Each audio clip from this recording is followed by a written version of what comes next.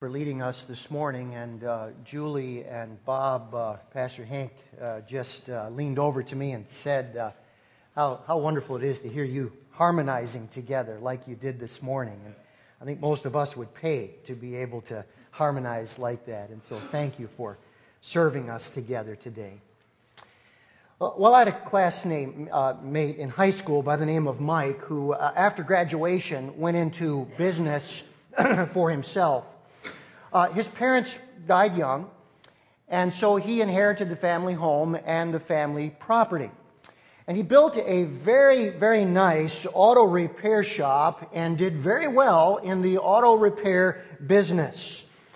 And then one day, I heard that his brother Tony was building a competing auto repair shop right across the street. I literally could not believe it until I saw it. And I thought to myself, it's one thing to go into the same business as your brother, but right across the street? And Mike had been there for a number of years to compete with the same customers and divide your family? Well, as you can imagine, Mike was very upset about this. And it damaged their relationship. In fact, you could have put a wall right down the middle of the street between those two auto repair shops, because a wall developed between Mike and his brother. Now, I have a question for you this morning. Do you have a brother like that? A parent like that? A child like that? A co-worker? A neighbor? A friend? Some of us may be here today and we are not speaking to somebody who has done us in. Others of us may be bitter and resentful because we have been wronged or cheated by someone in life. It is very possible somebody here today is actively retaliating against somebody who has done damage to us. To all of us engaged in behavior that we think is justifiable, Jesus has these words to say to us. Would you read them together with me? Blessed are the merciful, for they will be shown mercy. How many of you think these Beatitudes are getting easier? Isn't this why we need a Savior? Oh, how much the Beatitudes teach us that we need a Savior. Now, today we are moving into the second level of Beatitudes. Beatitudes 1, 2, 3, and 4 have to do with our relationship with God. But as we come to Beatitudes 5, 6, and 7, we are learning how to live for God. And so this morning, I want to ask the very simple question, what does it mean for us to be merciful? And I want you to take your Bibles again and turn with me to Matthew chapter 5 as we begin the second tier now of our Lord's teaching on the Beatitudes. And we come to verse 7,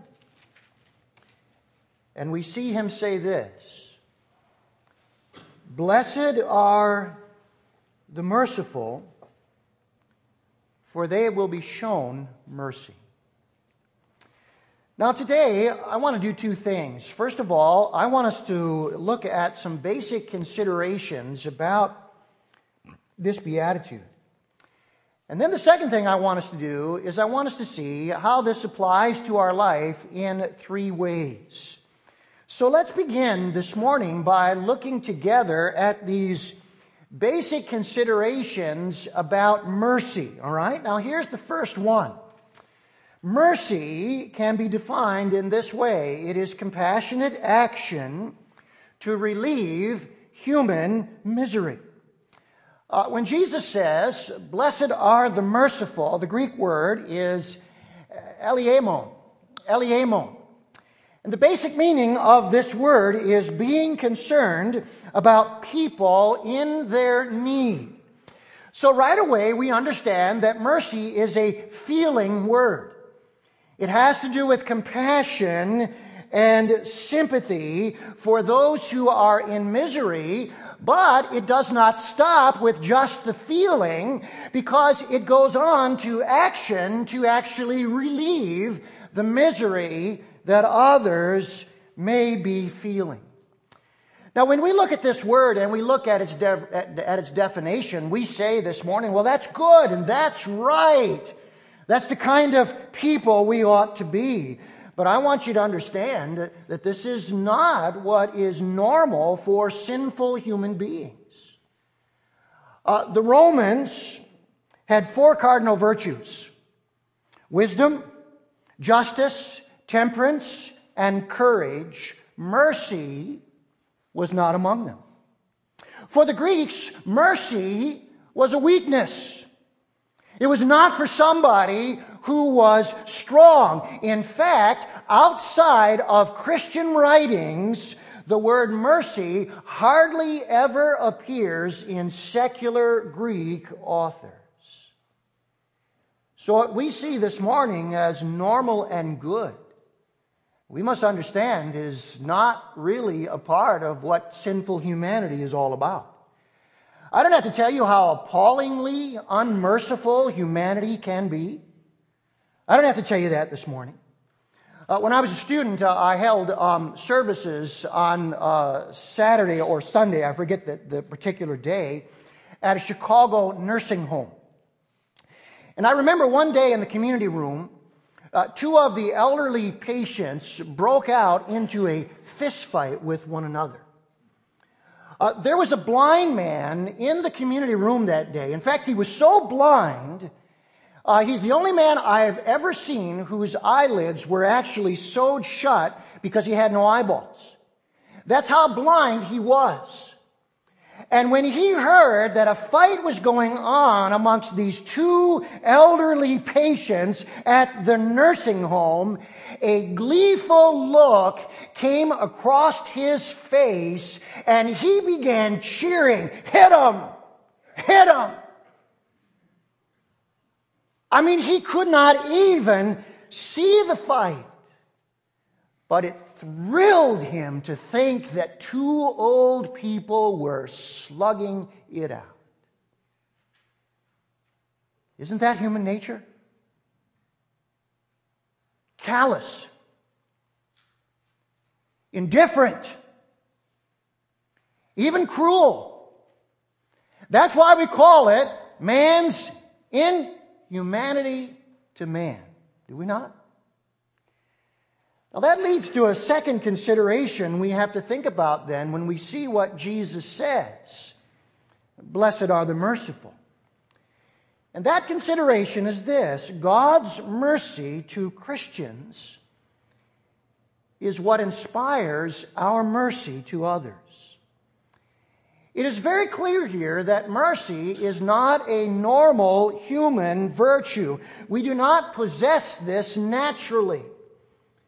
Instead, our mercy to others grows out of our experience of God's mercy to us. And let me just say, it is the only reason we will ever be merciful people. In fact, that is the point of the promise here in verse 7. When Jesus says, "Blessed are the merciful, for they will be shown mercy," He is not saying to us, we will earn God's mercy by showing mercy. Rather, the future tense here is a statement of confidence. What this means is we show mercy because we are confident that God has been merciful to us, and we are so confident we will continue to receive God's mercy that it motivates us to continue showing mercy to others. Now, can you begin to see why this is the fifth beatitude? Do you understand now why this is the first beatitude in our duties to others? Look at what we have learned so far. We ought to be poor in spirit, but honestly, we think we're pretty good. We ought to mourn over our sins, but most of the time we ignore our sins. We ought to be meek before God, but quite honestly, so much of the time we are proud in the eyes of God. And we ought to hunger and thirst for the righteousness alone that God can give, and yet naturally we are so self-righteous. What should God do with people like that? You know. He ought to condemn us. He ought to judge us. Instead, what has God done? God has pitied us. And in mercy, He has sent His Son to die for us that we might be saved. Can anybody say, what a wonderful Savior? What a wonderful Savior. Listen to these words this morning from the book of Ephesians. Let me read them to you so that they will penetrate our hearts today. All of us lived at one time, gratifying the cravings of our sinful nature and following its desires and thoughts. Like the rest, we were by nature objects of wrath. But because of His great love for us, God, who is rich in mercy, made us alive with Christ, even when we were dead in transgressions. It is by grace you have been saved. Do you know mercy in the Bible is so wonderful, the Bible cannot say enough about it? God's mercy is called great. It is called rich. It is called new. It is called everlasting. It is called abundant. And the prophet Jeremiah says this in the book of Lamentations, because of the Lord's great love, we are not consumed, for His compassions never fail. That's what the Bible has to say about the mercy of God. Did you know, as Christians, the only reason we are not consumed right now is because Jesus is interceding for us?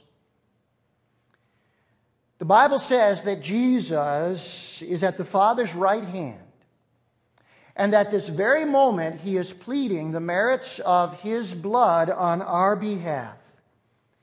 And we are forgiven every single day of our lives of countless sins because Jesus intercedes. So the writer to the Hebrews can say in Hebrews 7:10, therefore Jesus is able to save completely those who come to God through Him, because He always intercedes for us.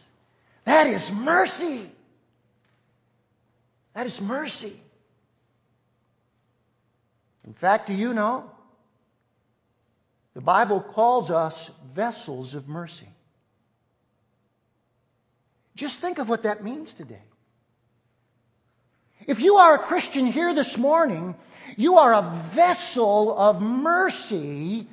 We are like empty vessels, and God is pouring His mercy into us every day through Jesus Christ. That's how merciful God is to us. I love this statement that I came across this past week in my studies. I love this statement. What we need most is mercy. Justice would ruin us. You say yes to that this morning? God, I don't want your justice. If I got your justice, it would ruin me. What I need is your mercy to me in Jesus Christ that you so freely give to me on a daily basis. Oh, not a single one of us today wants justice. We want mercy. Can I say to you that there are times in my own personal experience when I'm so filled with regret over my past sins that I feel unworthy to stand in this place. When I think of the times in which I've been so selfish, the ways in which I have wronged other people, I think of ugly thoughts that I've had towards other people that turned out to be absolutely wrong. And sometimes when I think of those things, I feel so unworthy. I almost during the week want to call Pastor Hank and say, would you preach this Sunday? I'm not worthy to stand in that pulpit. And in those times in my life, the only thing that I can say is, oh God, you have forgiven me because of your mercy to me in Jesus Christ. And the only reason that I am worthy to stand in this place is because I am a vessel of mercy. I am a vessel of mercy. Thank you, God, for your mercy. Now, when we begin to understand what God has done for us, it is only then that we can begin to practice this fifth beatitude. And so after looking at what this beatitude really is saying to us, let's move, secondly, to three applications. Now, the Bible is so wonderful because it tells us exactly how we are to live out what it is teaching us. And this morning, I want to give us three applications, and these applications answer this question: how we know if we are merciful. There's absolutely no doubt about it. The Bible shows us clearly how we know. And oh, may God speak to our hearts this morning and draw us after this kind of a life. Let's look at them together, shall we? Here's the first one.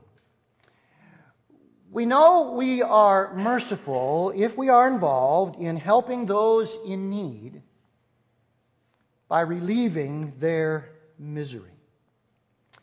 Now, all of us know that Jesus told a parable called the parable of the Good Samaritan. I want to ask you to turn there because it's such a familiar parable. It's in Luke chapter 10.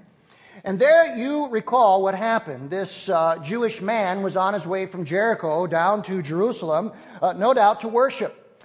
It's about 2 miles from Jericho to Jerusalem. It's a long, winding road through a very rocky terrain. It is a place where robbers easily hide in the shadows. And you recall what happened. This man was robbed, beaten, and he was left for dead. And Jesus said in the parable that 2 men happened by. One was a priest, and one was a Levite. And as you can see in front of you this morning, they passed by on the other side. These were the religious folks. These were the religious folks who should have been merciful, but they ignored him. By the way, you know that the rabbis taught that people get what they deserved. And so this priest and Levite would have said to themselves, this man brought this on himself, and so they felt no obligation to help. Let me just say this. Often the most callous people you will run into are religious people who have never been born again. Not having experienced the mercy of God, they do not show the mercy of God. But then you remember this Samaritan came by. And the parable says that he showed mercy on this man. Now, isn't this a wonderful bronze statue? I mean, what a wonderful statue to have in the square in front of your building. Now, the Samaritan had many reasons not to show mercy. One, Jews hated Samaritans. So if this Samaritan had met this man on a normal day, this man would have had nothing to do with him because he would have despised him as a Samaritan. The Samaritan also exposed himself to danger. The longer he lingered, the greater the chances he could be robbed, beaten, and left for dead. And then, remember, this cost him money. He put the man on his own donkey, brought him to an inn, paid the innkeeper 2 days' wages, and said, I will check back. If he needs any more, I will pay the remainder. This man had many, many reasons not to show mercy and to be involved. Why then did he do it? Martin Luther King Jr., in one of his great speeches, gave the best answer I've ever seen. Look what Martin Luther King Jr. said. The first question which the priest and the Levite asked was, if I stop to help this man, what will happen to me? But the Good Samaritan reversed the question. If I do not stop to help this man, what will happen to him? Isn't that a great test for us today? How do I know if I'm a merciful person? Which question do I ask? And if I ask the second question, if I do not stop to help this man, what will happen to him? Then I must go a step further and ask, how long has it been since I helped anyone? Let me say to you this morning, one of the saddest things that happens in our churches, one of the saddest things that can happen, is for us to come to church and go from church and no one to be better off for it. Isn't that a sad thing? For us to come to church and go from church and no one to be better off for it. And so mercy is helping those in need to relieve their misery. Let's look at the second application. Second application this morning is mercy is forgiving those who have sinned against us. I want you to take your Bibles this time and turn with me to Matthew chapter 18. Because in Matthew chapter 18, Jesus told another parable entitled the parable of the unmerciful servant. And we must turn there together this morning to see what Jesus had to say. This is the parable of the unmerciful servant. And here's what happened. There was a king who had a servant who owed him 10,000 talents. Look at verse 23. Therefore, says Jesus, the kingdom of heaven is like a king who wanted to settle accounts with his servants. As he began the settlement, a man who owed him 10,000 talents was brought in. Now, let me just give you an estimate here of what this was like. 1 talent was worth 15 years' wages. What would you earn in 15 years? Now, multiply that by 10,000. This man owed the equivalent of 15,000 years of wages. It was millions and millions of dollars. He probably had gotten that money through underhanded means, and this debt was now unpayable. And you know what the king was going to do? He was going to sell the man and his wife and his children into slavery so that he could recoup whatever amount he might be able to get. By the way, if that was going to happen to your family, what do you think you would do if you were their father and husband? Look at what he did, verses 26 and 27. The servant fell on his knees before him. "Be patient with me," he begged, "and I will pay everything back." Yeah, right, 15 years of wages. The servant's master took pity on him, canceled the debt, and let him go. Is that mercy this morning? That is mercy. But then something happened that is totally shocking.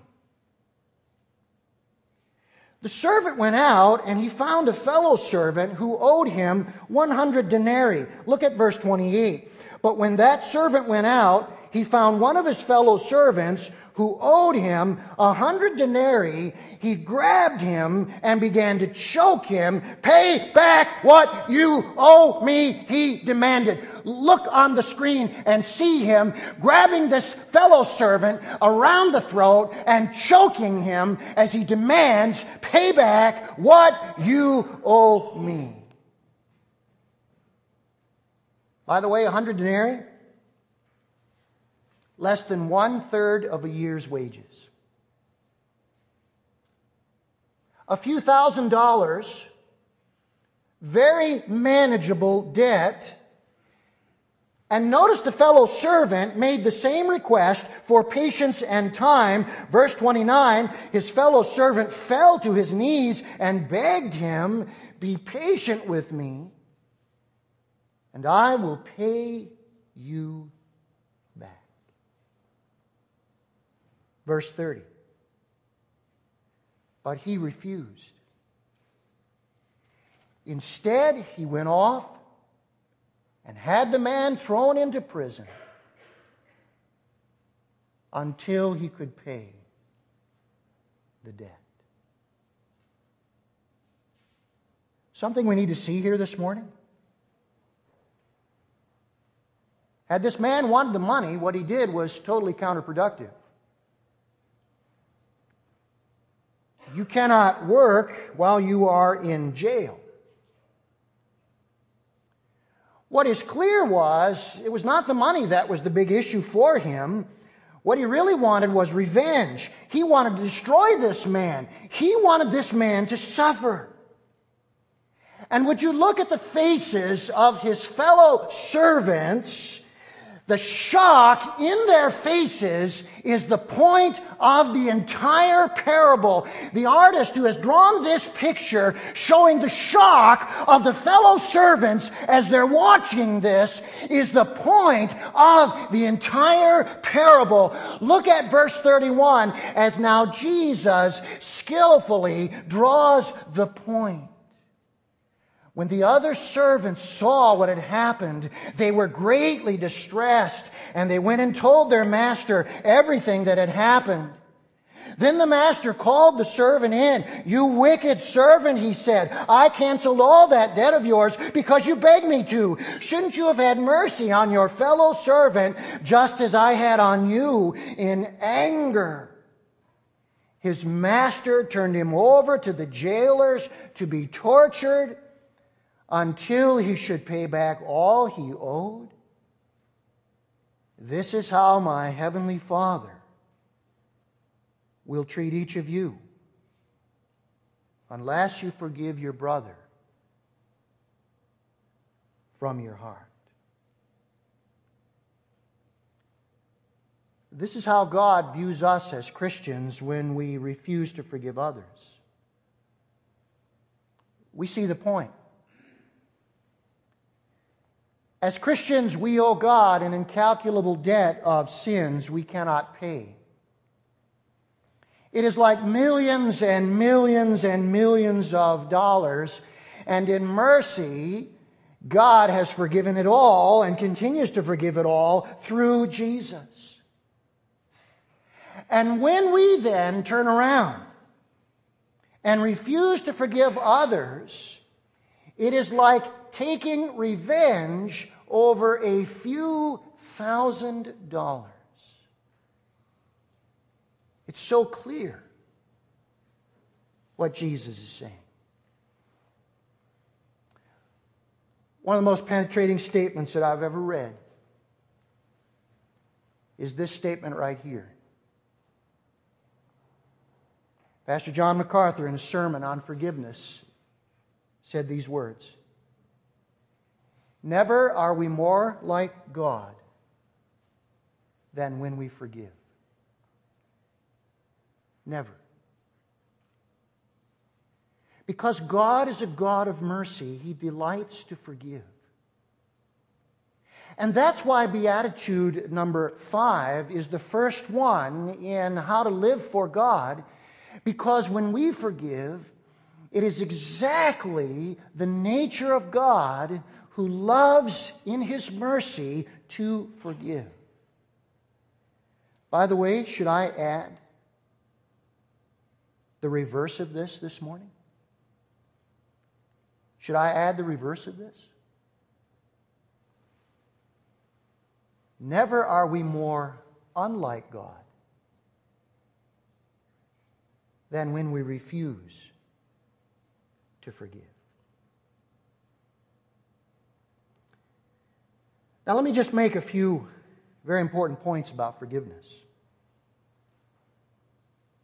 Forgiveness often takes time because of the shock we have experienced.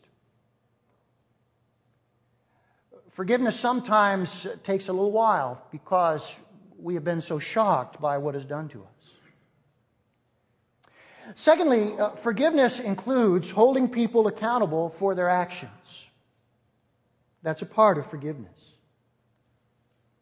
But, thirdly, forgiveness means I release the person by letting go of bitterness and retaliation. That's what it means to forgive. I release the person by letting go of bitterness and retaliation, and I wish them well, and I will do good to them whenever I have the opportunity. That's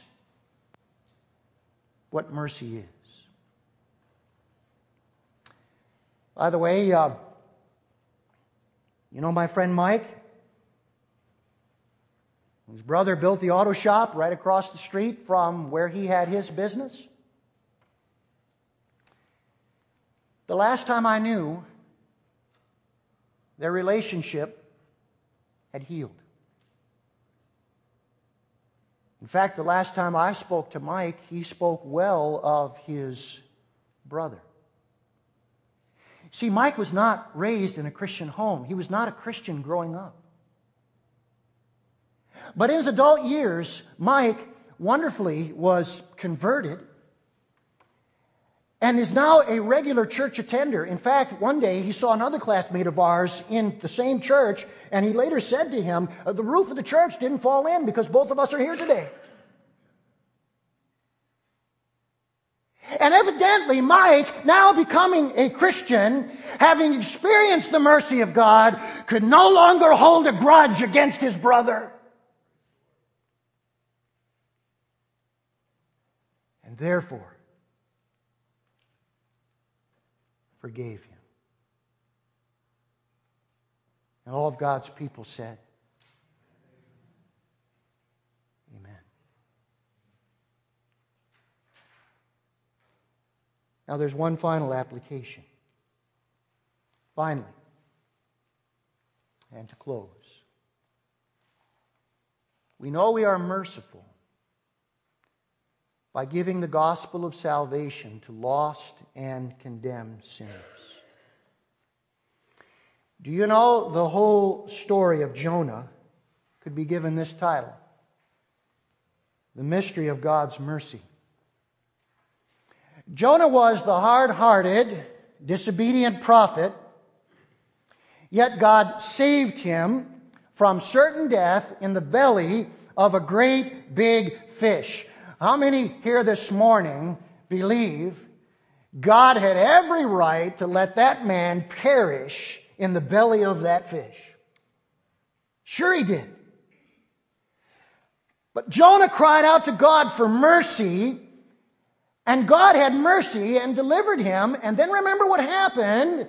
Jonah did not want to go to the Ninevites, whom he considered more wicked than himself, and therefore preached to them so that they could avoid God's annihilation.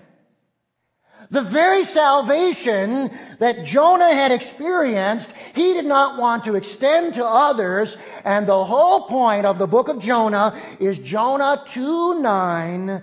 Salvation belongs to the Lord. If we have experienced God's mercy, we will want to extend that mercy in salvation to others. That's the whole point of the book of Jonah. I love the way Charles Spurgeon put it. He said, if Jesus is precious to you, you will not be able to keep your good news to yourself. And that is the point of Jonah. If Jesus is precious to us, we will not be able to keep that good news to ourselves.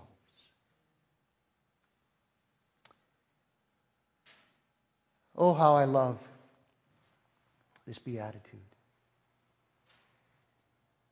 And this morning, as we close, as we prepare to come around this table that speaks to us as vessels of mercy, I want you to join me in affirming God's purpose and will for your life and for mine. Would you join me today in saying, Lord, this is the kind of life that I want to live? Please join me as we read it together. Because I have received mercy from my Lord and Savior, I can show mercy by helping those in need to relieve their misery, by forgiving those who have sinned against me, by giving the gospel of salvation to lost and condemned sinners. Bow your head together with me. Lord Jesus, we stand before you today in such wonder and gratefulness. We know we cannot fully take in what it means to be a vessel, an empty vessel, that you have poured your mercy into and continue to do on a daily basis only because Jesus stands pleading the merits of His blood in heaven for us on a moment-by-moment basis. And Lord, when we understand, because of the Lord's love, we are not consumed. His mercies to us are new every morning. Then and only then can we be merciful to others. Touch us today, Lord, where we need to be touched. Speak to us, Lord, where we must change. Help us, because we are confident we have received mercy, to then extend that mercy. Oh God, today we will gather around this table that speaks to us so wonderfully of Christ and what He has done. And I pray, Lord, today for anyone who is not a Christian, who has not come to know Jesus. And as they watch us partake of the elements, which are non-saving elements, they can do nothing for us. May they look beyond the elements and see Jesus and what He alone can do for them in saving them from their sins and giving them eternal life. And I pray, Lord, today for anyone who has a question about where they stand with You. Oh God, bring them to Jesus today.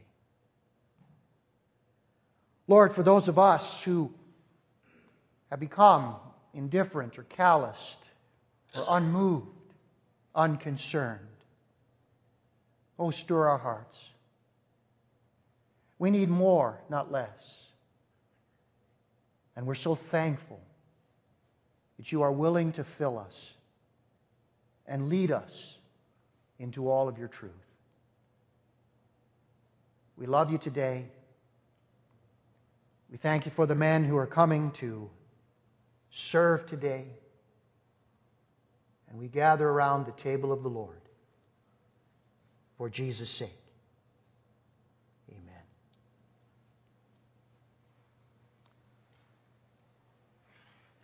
Our men are coming,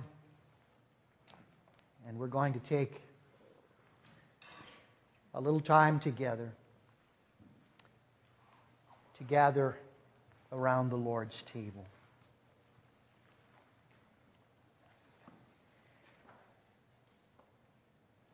I want to remind you that there is no saving grace in these elements. That as we come to the Lord's table, we must remember that these are only emblems of what Christ has done for us. The bread that we will partake of symbolizes Jesus' broken and bruised body. Can't you not see that on the cross? Can't you see Him hanging there, bruised and broken for us? The juice that we will participate in reminds us of the blood that flowed from His head, from His hands, His feet, and His side. And it reminds us that He did that for us, that we might have full forgiveness of sins, that God might accept us and make us His children if we will trust Jesus as our Lord and Savior. If you're not a Christian here today, you have any doubt about that, you can accept Christ right where you're at. There have been people down through the history of the Christian church who have accepted Jesus right during communion service. And may that happen to you. But let me read for you what the Apostle Paul says about this. He says in 1 Corinthians chapter 10, these wonderful words about the communion time. And I want to share them with you this morning. Listen to what he says. the cup of blessing, which we bless? Is it not a participation in the body of the Lord? In other words, aren't we participating in what Christ did for us because we have trusted Him as our Savior? And is not the bread that we break a participation in the body of Christ? And is not the cup of thanksgiving for which we give thanks a participation in the blood of Christ? Because there is one loaf, we who participate all partake of the one loaf. I love that so much. Christ has not only reconciled us to the Father, He's reconciled us to one another. And so we not only have a relationship with God through Jesus, but we are brothers and sisters united to one another. What I would like to do is take a moment to invite you to bow with me in silent prayer of confession. And I want you just to ask the Lord to show you whether there's anything that is wrong out of the will of God in your life. Maybe it relates to a person, whether a believer or a non-believer, that you need to make things right with. And you know that. And so whatever it is, would you just lay it before the Lord today and say, Lord, as your child, claiming your forgiveness, I want to live in obedience to you. Let's bow our hearts together in silent prayer.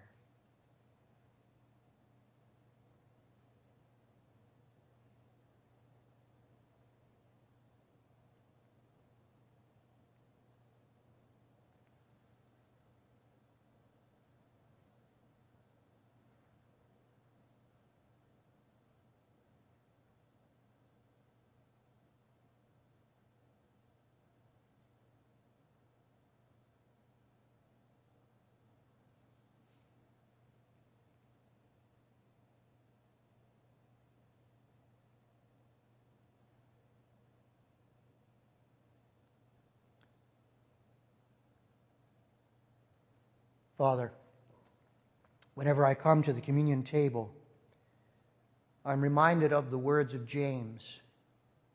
We all stumble in many ways. Lord, you know that about us better than we do. And we know that about us better than our brothers and sisters do. And I'm reminded of the words of the Old Testament, "O Lord, if you would count iniquities, who of us could stand?" And we cannot stand behind a pulpit or any other place. We're thoroughly, totally dependent upon your mercy. We thank you today that the blood of Jesus Christ, God's Son, keeps on cleansing us from all sin. Hallelujah, O Lord. The blood that was shed 2,000 years ago is sufficient for the sins that will be committed tomorrow. And we claim your cleansing blood. But we know that we come to the table, Lord, wanting to be open and honest, not wanting to take for granted the great price that was paid. Salvation is easy, but it is not cheap. It cost the lifeblood of our Savior. And so, Lord, we pray with David, search me, know me, try me. See if there be some wicked way in me. Lord, I cannot see it. I need you to show it to me. And then, Lord, confessing it and forsaking it. Lead me now in the way everlasting. Thank you, blessed Savior, for the bread, reminding us Jesus suffered and died, the Lamb of God, in our place for our sins. Thank you. For Jesus' sake. Amen.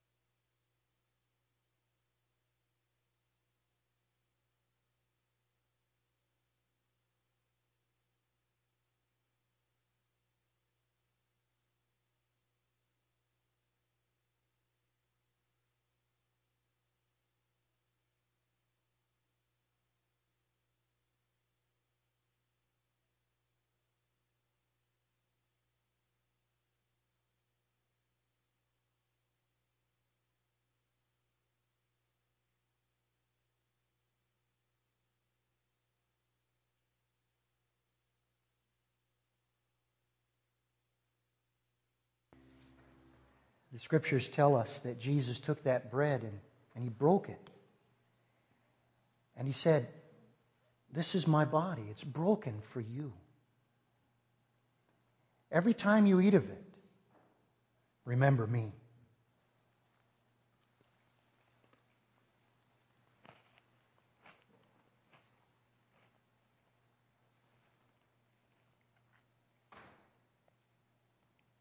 And as we continue to think upon our Lord's broken body, let's affirm together from our hearts to His, "Thank you, Lord Jesus, for being merciful to me." Together. "Thank you, Lord Jesus, for being merciful to me." And now, Father, we thank You for the blood. Without the shedding of blood, there is no forgiveness. This one, after He had made a perfect sacrifice, sat down at the right hand of the Father, that we might know that through faith in His name we are justified from all the things the law of Moses could not justify us. How glorious that is. Thank You, Savior, for the blood. In Jesus' name, amen.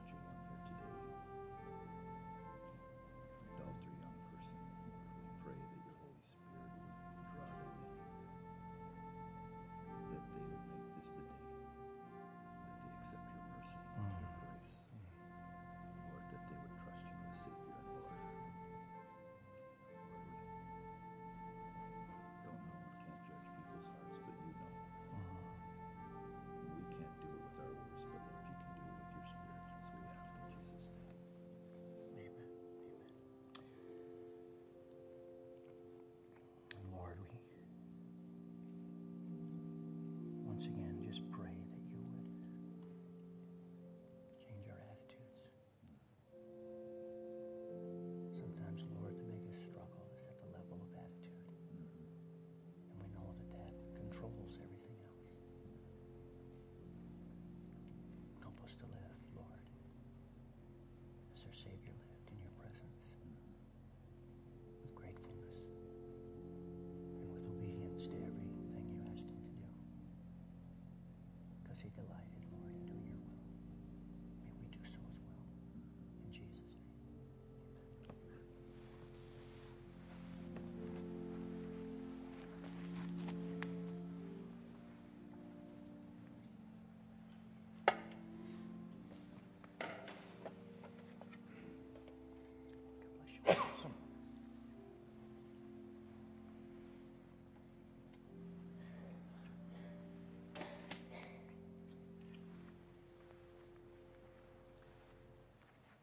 The Scriptures tell us that Jesus took the cup, said, "This cup is My blood in the new covenant.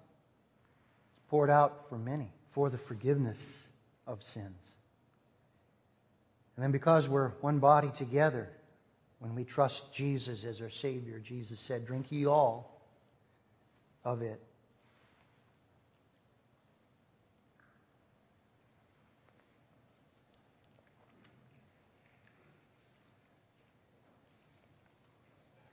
And as we continue to think upon our Lord's shed blood, let's affirm together to Him, from our hearts to His. Thank you, Lord Jesus, for forgiving me. Together. Thank you, Lord Jesus, for forgiving me. Remember, the Bible says when they sang a hymn, they went out. Where Jesus prayed in agony, was arrested, and went to the cross. This morning, we know we could never repay our Lord for what He has done for us. All of our efforts are token at best, and yet they please the heart of the Lord. He has saved us, and then He's pleased when we serve Him in return. Today we have an opportunity to extend concern and help to those within our fellowship who are without, perhaps in a time of crisis or need. And so we have a Sunshine Fund, and we take it every Sunday that we do communion.